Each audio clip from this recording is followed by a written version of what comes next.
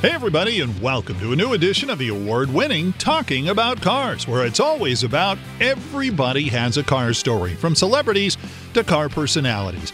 I'm Randy Cardoon, and this week, happy holidays everybody. We talked with a music legend, the one, the only, Smokey Robinson. He'll talk about learning to drive at the age of 10, how much his first Cadillac cost, and the car, his first car, his dad built for him out of junk. Our pal Rick DeBrule, who is ESPN's reporter for IndyCar, gives us a preview of the upcoming Barrett-Jackson auction in Scottsdale in our Plug Away segment. He also adds how he can talk about cars for 8 hours straight and not lose his voice. He'll also give us some tips that auctioneers at the auction use in keeping their voices limber through a multiple-day auction. But first, the 4-2, as it's called in Europe, here we call it the Smart Car, and a very popular car club in Southern California. I caught up with Robert Weisswasser of SoCal Smarties at the Malibu Wheels and Waves Car Show. I'm co-organizer for the SoCal Smarties.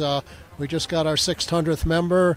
Our club's going to be 10 years old on March 2nd, 2018, and Smart Car in the United States is going to be celebrating its 10-year anniversary too, and that's going to be in January 2018 when they were first introduced through smart car dealers, actually through Mercedes-Benz dealers. There were some smart cars here that were converted, that were brought in from Canada. There was a 450 model which was never really sold here in the United States, but you'll see here today, you'll see some 451s and 453 models.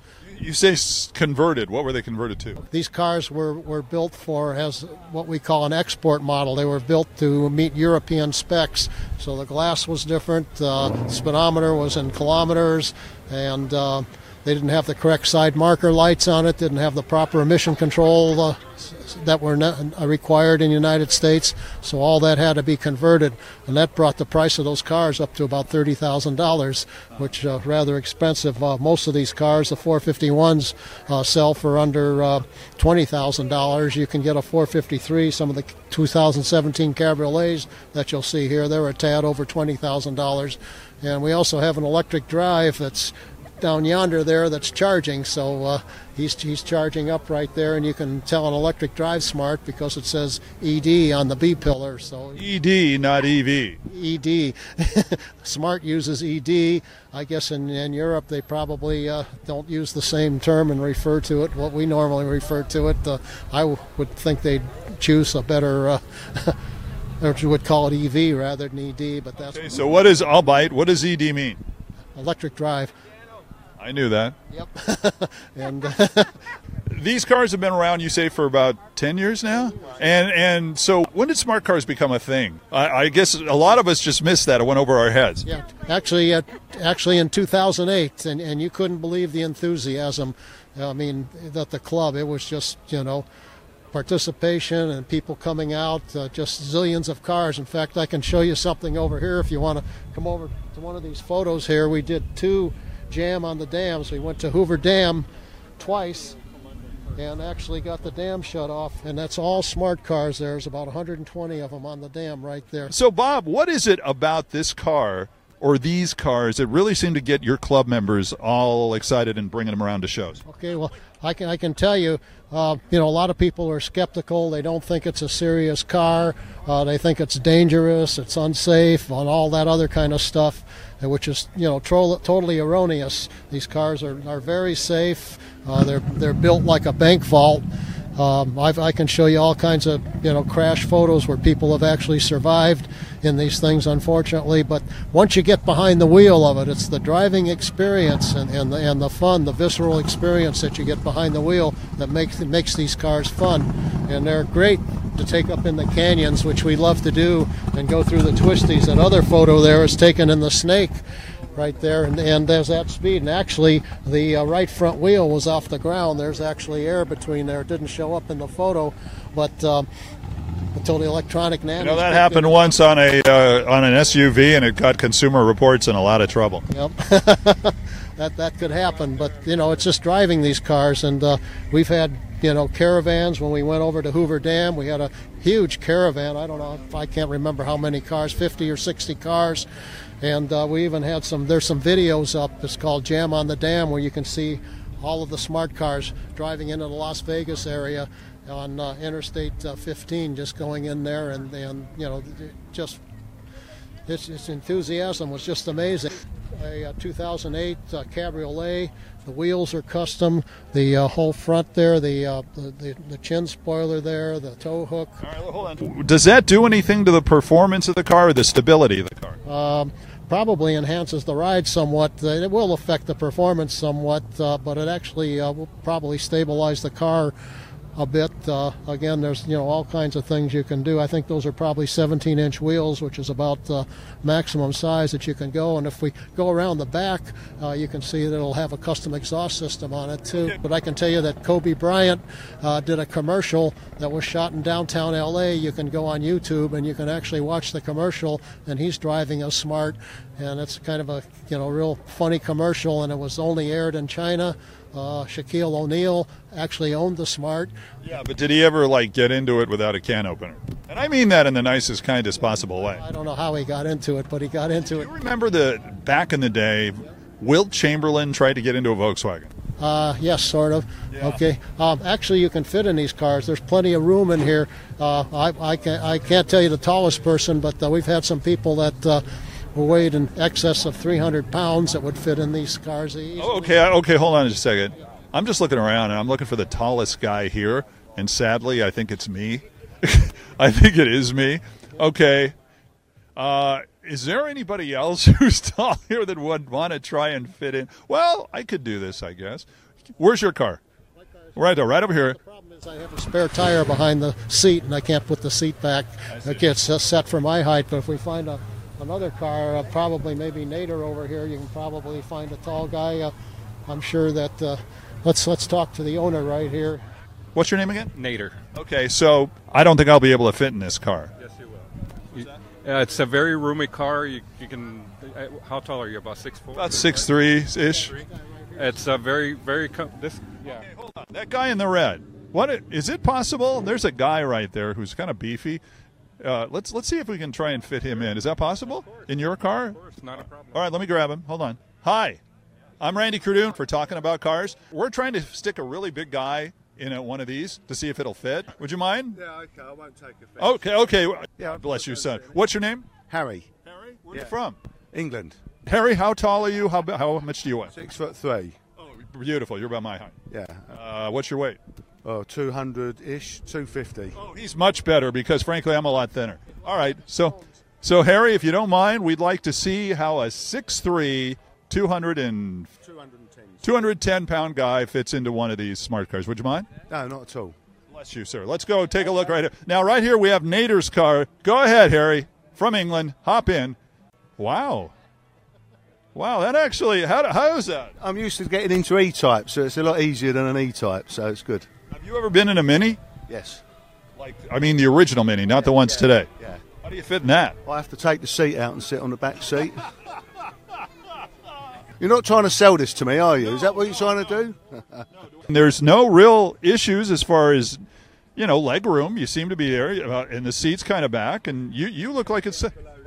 And you're actually, okay, this is a convertible, but if you can look, his head is well below what would have been the headliner. So, Harry, thank you so much for doing this. Ladies and gentlemen, let's put your hands together. Harry! Thanks, Harry. Appreciate it. All right. Thank you very much. Thank you, sir. Thank you. All right. Appreciate it. All right, cool. Is this your car? Yes, it is.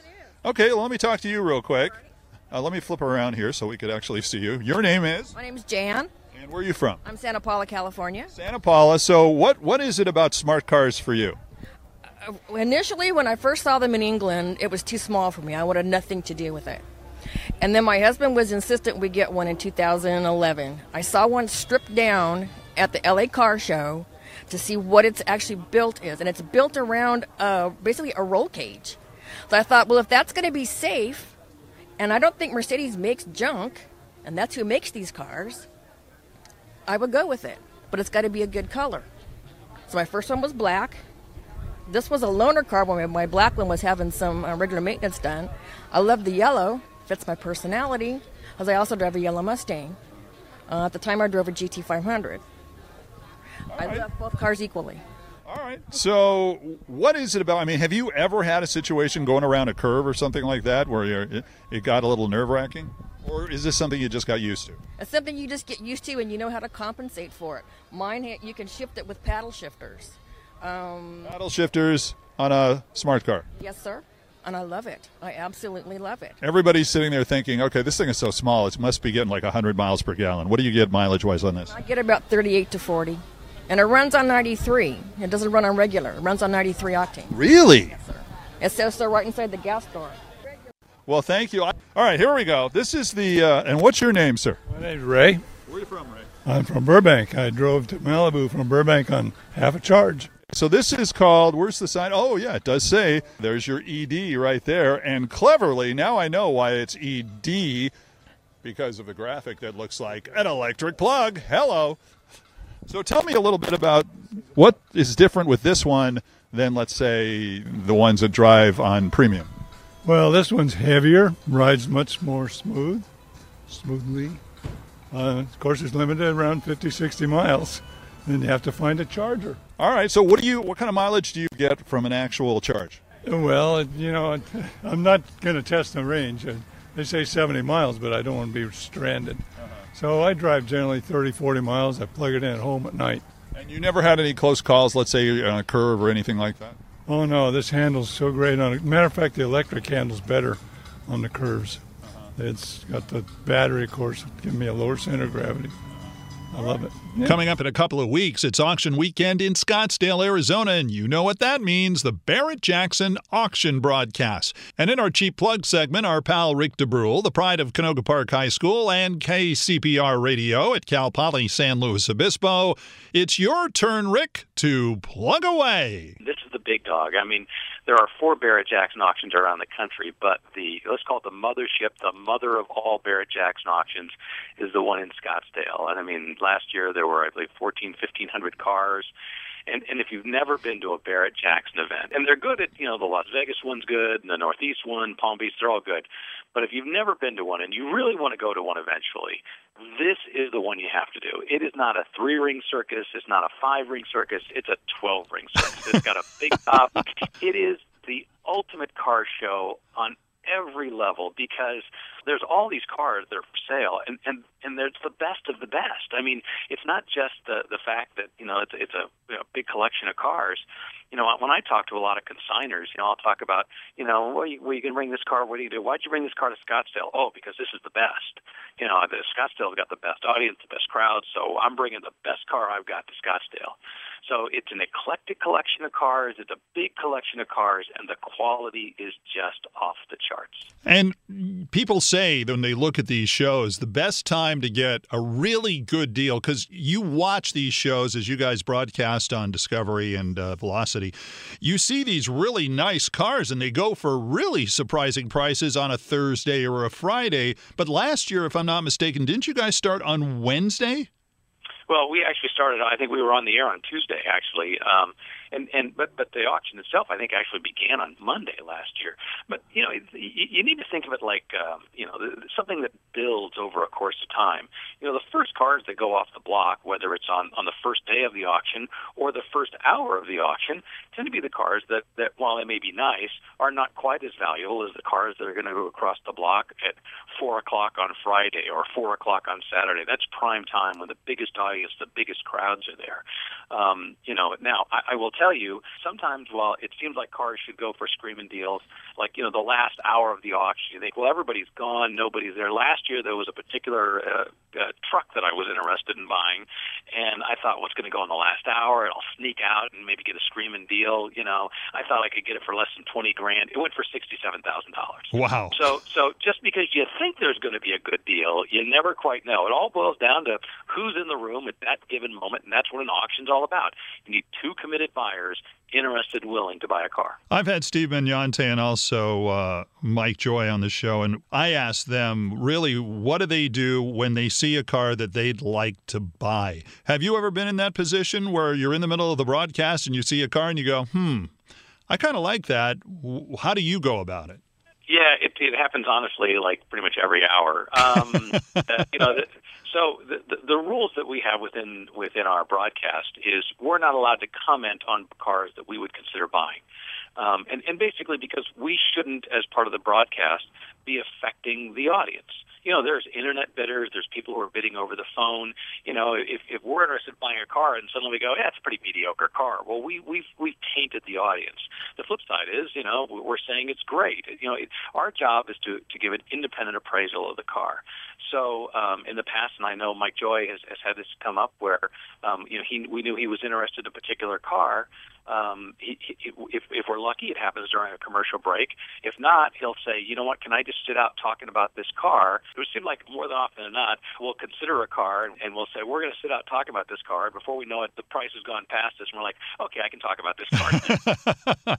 And that's when I'm not going to be in the market for buying it. And that's when suddenly Chris Jacobs pops in, and you're going, wait a minute, what's Chris doing there? That kind of thing. Yeah, and like I said, that's what happened with this truck I was interested in buying in Scottsdale.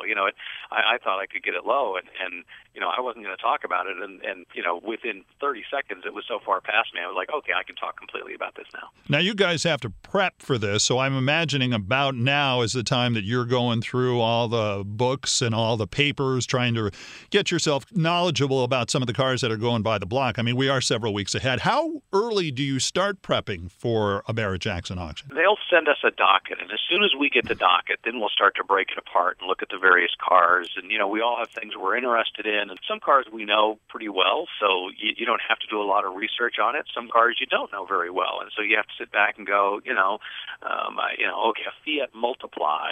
I know just enough to be dangerous about it. Maybe I need to do a little bit more research.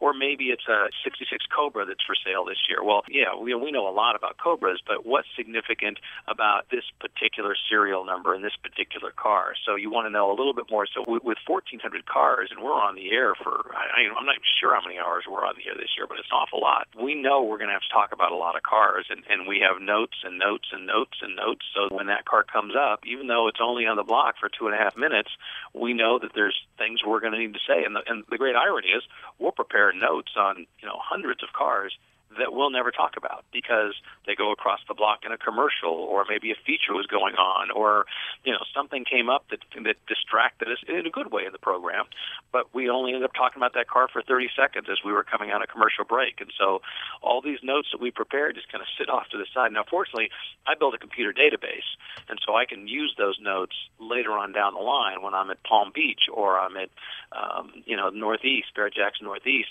and a similar type of car comes up, and I can say, 69 Camaros or 68 Camaros, what's the difference in the shock settings or the way the shocks were put in the 68 versus the 67 to avoid axle hop, that kind of thing. And there are people that really want to know that. It's interesting. I always say that we are Antiques Roadshow for car people. A lot of people love Antiques Roadshow because they want to learn about the antiques. It's the fun of learning about it. And I think it's the same thing for the way we do the Barrett-Jackson auctions. It's not just the ooh and ah of watching a car sell and finding out what it sells for. It's the history lesson. When Steve Mugnante can sit up there and talk about the history of why engine blocks are painted the way they are, or why tail lights were, designed the way they were during a particular era, or, all the little aspects, the stuff that Mike Joy knows. I mean, people enjoy learning about the cars. It's not just a program where you watch it sell. It's a program where you also get an opportunity to learn about cars. You mentioned the docket. How thick is that baby? Well, like phone book thick or what? I mean, they produce a catalog every year, and the catalog is very thick. I mean, it's definitely a phone book for a small city. Now, having said that, not every car is in the docket, and some cars have more information in the catalog. But I mean, imagine I'll get every day at the auction, I will get a loose leaf binder with what we call a car card for every single car that's in the auction that day. When we're doing a 4-hour show, that thing will be 1 inch to 1.5 inches thick. When we're doing an 8-hour show, that thing will be a couple inches thick. And I mean, it's amazing how much information is contained in there, and we just have to have that docket available to us so we have information on each car. Okay, so you do all these broadcasts within, again, as you mentioned, 8-hour shows, basically, where you're constantly talking. Does your voice ever start going out, and what do you do to make sure your voice stays? Because as a broadcaster, I've had plenty of times where I've called a game or I've done something and my voice starts, getting sore. And how do you handle that? What do you do? Yeah, it's interesting. We hang out with the auctioneers a lot, and they are the masters of protecting their voices. If you go in the auctioneer's room, they have all these little tricks of the trade for it. Because, I mean, they're not just talking. They're loudly talking in Finn. The way they do it, they're putting a lot more energy into it. The nice thing about our broadcast is it's designed to be comfortable so that people at home feel that, we're talking to them. It's a bunch of guys on a couch sitting there looking at cars. So for us, fortunately, it's not even like a play-by-play for a basketball game. We don't have to get as excited quite as much and have as much energy as you do. We want to have fun with the cars, and that's what it's all about. Having said that, I'm one of those people who can just talk forever. So rubber voice box, great. Hey, yeah, exactly. What is one trick of the trade that you can say these guys go through? Number one, only drink room temperature liquids. They don't drink hot, they don't drink cold, and they avoid carbonation, so that they're never taking the temperature of their throat down or up. It's always constant, and that way, and there's never carbonation for all the obvious reasons. That's one thing I was intrigued when I was back and watching the auctioneers as to what they do, the way they do it. And they rotate off. I mean, the auctioneers aren't on for 8 or 10 hours a day. They'll be on for 20 minutes or half an hour, and then they rotate off, and then they're off for a period of time, and then they come back on. Well, that's something we didn't know. See, we learned something by listening to Talk About Cars. It's amazing. It is true. All right, so the broadcasts are coming up here soon. Can you say, like last year, Mike and Ann from Wheeler Dealers were your special guest reporters. Do you know who your special guest reporters are this year? I don't know who they are. I haven't actually gotten the email. I know the powers that be know. I just haven't. We've yet to have what we call our conference call, where we kind of lay things out. And so as a result, I just don't know who it is off the top. But it's the great thing is we've got such a great group of people associated with Velocity, with all the various programs that we've got. Last year Dave Kindig was here. We've had Mike Brewer in the past. Ant was also joined us up in Las Vegas, and it's been a lot of fun.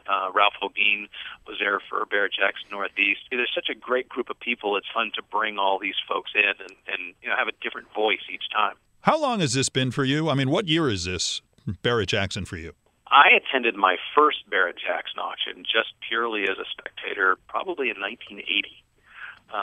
I moved to Phoenix in 1978, and so it was in my backyard. Why wouldn't I go? And you worked in TV news there for a while. I worked in TV news, for all that time, and so I would write. But more importantly, I was a car geek, so I would go out and spend my time. I remember when it was at Phoenix Municipal Stadium, and there was a swap meet in the parking lot. It was nowhere near what it is today.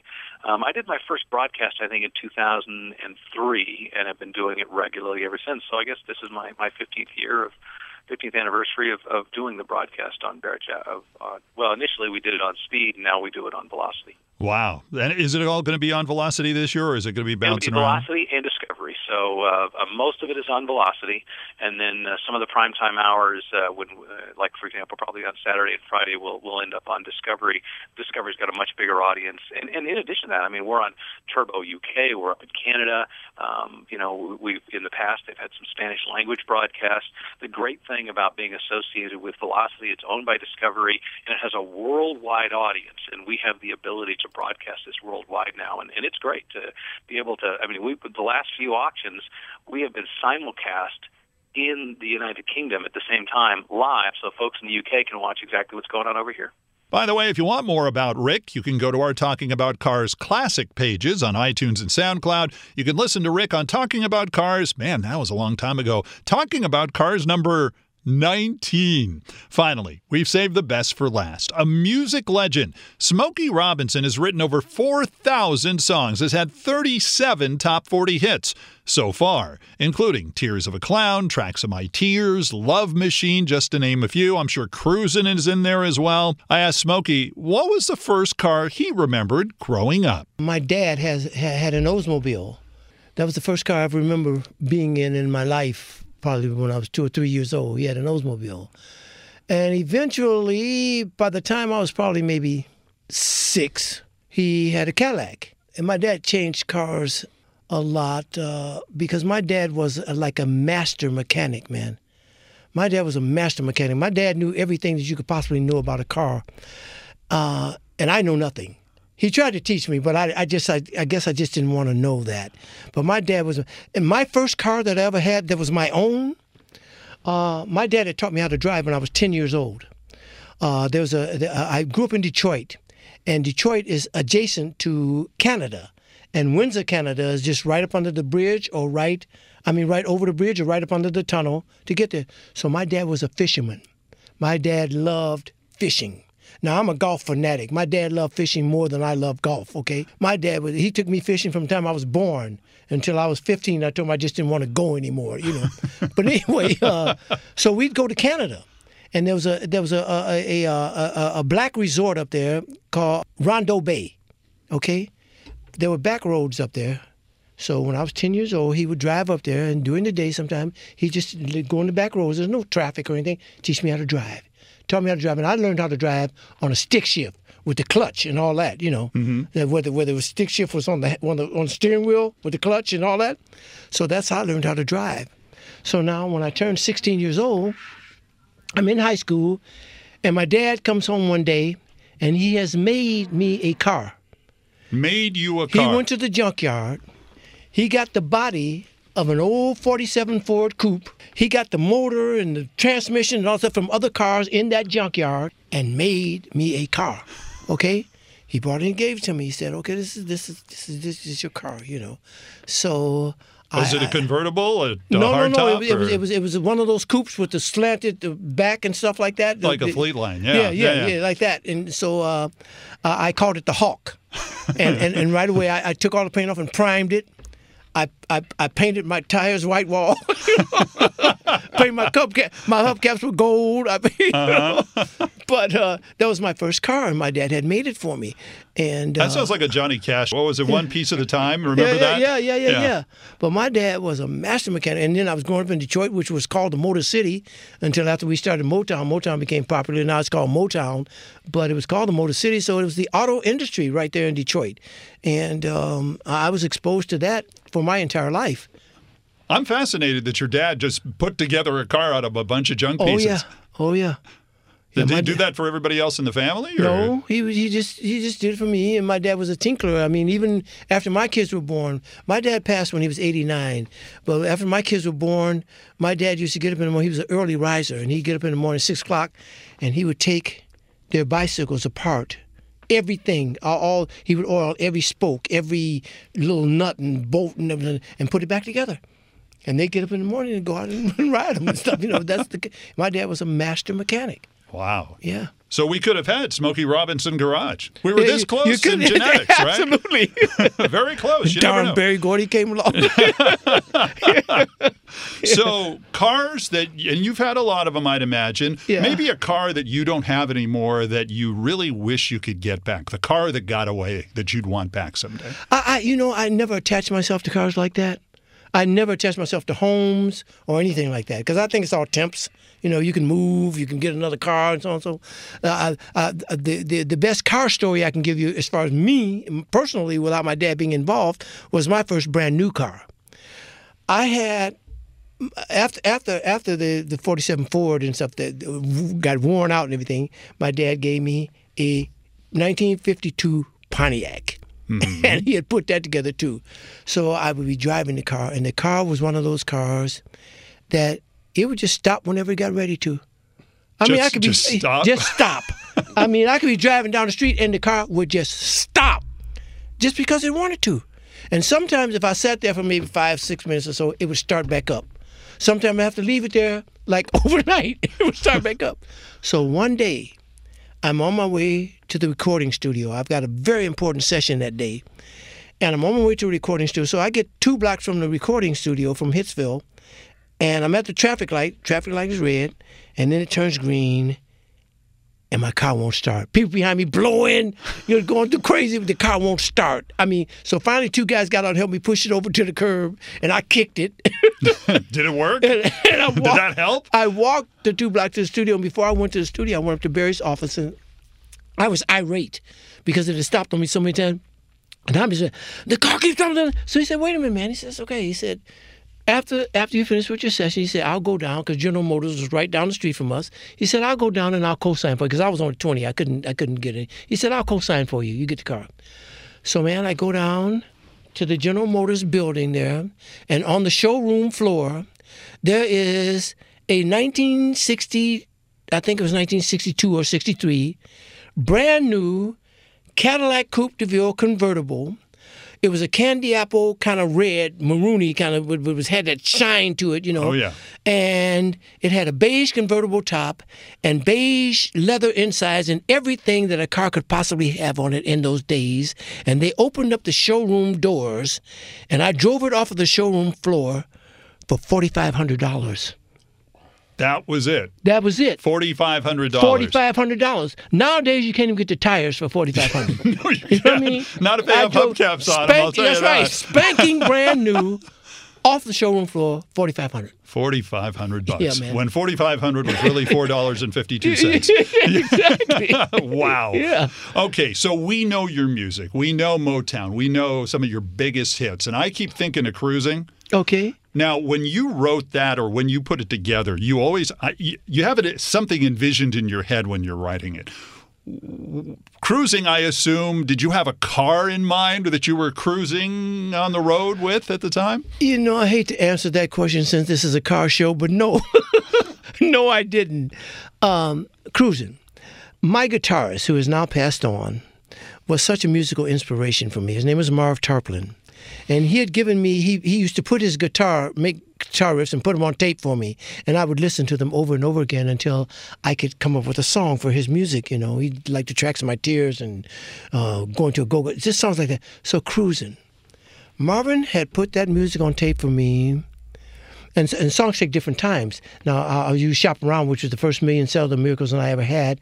Took me 30 minutes to write that song, okay? So Cruising. I'm listening to it. Took 5 years. 5 years? 5 years. I'm listening to it. I would listen to it at night because I love the music. It's so sensual. And I had it on a loop on a reel-to-reel tape recorder, and I just listened to it all night just because it was so sensual and what he was playing. And I wrote a couple of songs to it, but they were not sensual or sexy. So finally, one day I came up with the beginnings of the chorus. You're going to fly away. I'm glad you're going my way because I love it. I love what? I love it that you're going to fly away with me. No, that's not good. No, I love it because you love me and I love you. No, that's not good. So I thought about it. I said, I want to give people something to make up their own minds as to what I'm talking about. So Cruising was it. I've had people to come up to me. They've made bets. When you said cruising, you meant this, didn't you? Tell him you meant so. No, I meant whatever you mean. Whatever you mean by cruising with your person, that's exactly what I mean. So Cruising wasn't driving down the street in a 46 Roadmaster or something like that? It had to do with relationship. However you cruise with your person, that's what I'm talking about.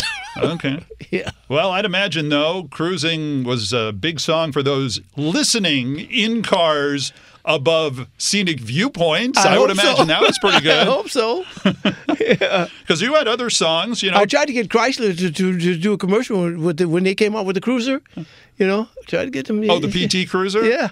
Oh, that would have been good. They should have done that. Can you ever been in a PT Cruiser? Yes. You have? Mm-hmm. Okay. Can you just visualize it now? You, Smokey Robinson, driving down the street in a PT Cruiser? Yeah, we're cruising on. Exactly. I don't know. I mean, somehow, though, the PT Cruiser, I don't know if I think of cruising. I don't think of the PT Cruiser.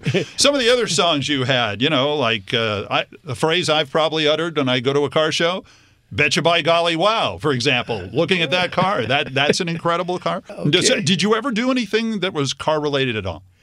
No. Okay. I like short to the point. Except for driving them. Like I said, back in the day, my dad did teach me how to put oil in there, and I had a little oil stick, put the oil in there and that. But other than that, I know nothing about them, man. Tell me about the American Greetings deal where you were involved, and they can actually get cards with you singing and cruising. Yeah, exactly. They've done this program where they pick two of my songs. My Girl and Get Ready. And for example, it's a musical card and you open it up and it's a Father-Daughter Day. See, because we wanted to promote relationships between fathers and daughters. So it's Father-Daughter Day and it's an official holiday now. And it's October 5th, I think, or 8th or something like that. But it's an official holiday. But you get the cards from American Greeting and My Girl. I guess you say, what could make me feel this way? Tamla. That's my daughter's name. Oh. You can put your daughter's name at the end of that phrase. So that's what the unique thing about it is. I see. Yeah. Any pictures of you cruising in cars? Well, I mean, we did a video. Right. And I'm in a car cruising, and I got some background singing guys in there with me, and we're jamming. yeah, exactly. Awesome. What cars are in your garage right now? And what would you love to buy if there was something out there? Okay, in my garage, there's a Rolls and a Bentley, and my wife has a daily car that she drives, which is a Mercedes, and my daily car that I drive is an Escalade. I like the SUV thing because I play golf, and I like to have a place to put my golf clubs and all that. So I have an Escalade, and in the garage we have a Bentley and we have a Rolls Royce. Anything you'd love to buy? The car that you haven't had yet. The car that I haven't had yet, I'm still waiting for it. I want the one that drives itself. You do? They're coming with it now because even my car, I can put it on cruise control and it stops automatically when it approaches anything, another car, whatever, it stops automatically. So I put it on cruise control. I don't have to worry about how fast I'm going to just set it at 75, and there it is. It's going. And if it comes up on something, it's going to stop by itself. So pretty soon they're going to have the ones that you can just program, and they'll take you where you're going. That's the one I'm waiting for. I want that car. The great Smokey Robinson, who has a new album out called Christmas Every Day. Make sure you check it out. Also, remember, you can get our newest podcasts on radio.com and on iTunes. And don't forget, if you're on iTunes, to subscribe. Our website is talkingaboutcars.net. And please follow us on our social media accounts on Twitter, Facebook, and Instagram. Until next time, have a happy holiday, everybody. I'm Randy Cardoon. Join me as we have some fun talking about cars.